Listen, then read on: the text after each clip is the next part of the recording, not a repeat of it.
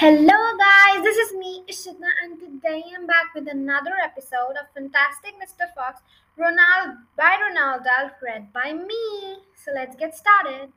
Chapter 3. The Shooting. Well, my darling, said Mr. Fox, what shall it be tonight? I think we'll have duck tonight, says Mrs. Fox. Bring us two fat ducks if you please. One for you and me and one for the children. Ducks it shall be, said Mr. Fox. Bounce best. Now do be careful, said Mrs. Fox. My darling, said Mr. Fox, I can smell those goons a mile away.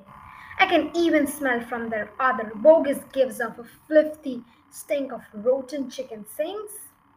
Bounce reeks of goose livers, and as for beans, the fumes of apple cider hang around him like poisonous gases.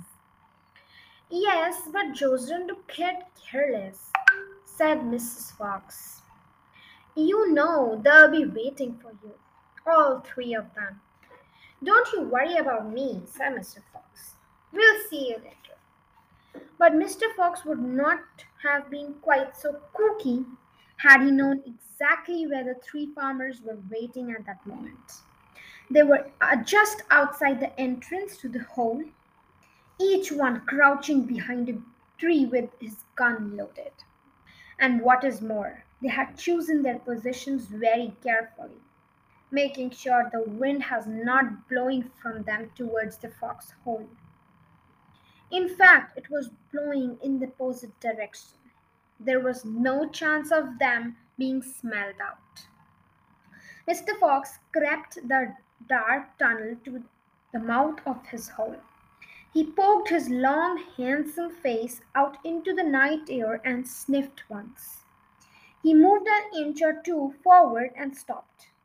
He sniffed again. He was always specially careful when coming out of his hole. He inched forward a little more. The front half of his body was all open and now. His black nose twitched from side to side, sniffing and sniffing from the scent of danger. He found none, and he was just about to go trotting forward into the wood when he heard or thought he heard a tiny voice. A soft rustling sound as though someone had moved a foot ever so gently through the patch of dry leaves. Mr. Fox flattened his body against the ground and lay very still. His ears pricked. He waited a long time, but he heard nothing more.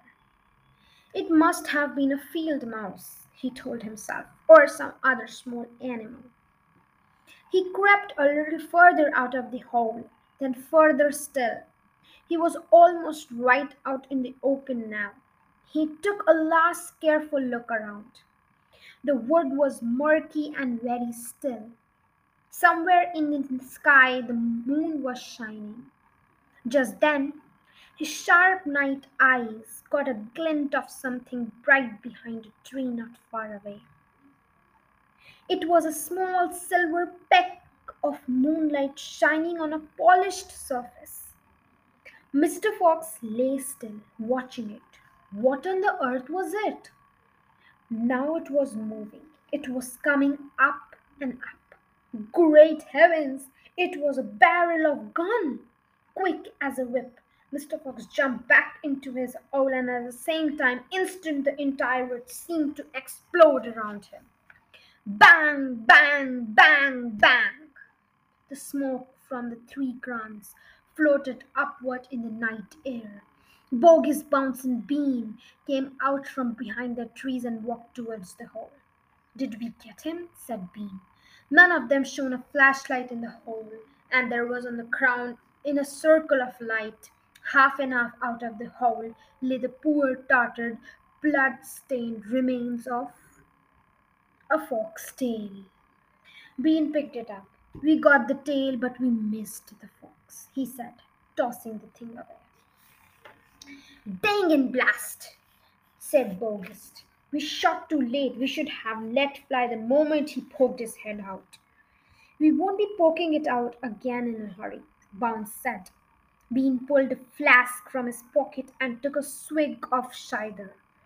He then said, "It'll take 3 days at least before he gets hungry enough to come out again.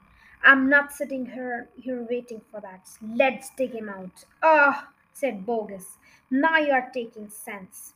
We can dig him out in a couple of hours. We know he's there. I reckon there's a whole family of them down that hole," Bones said.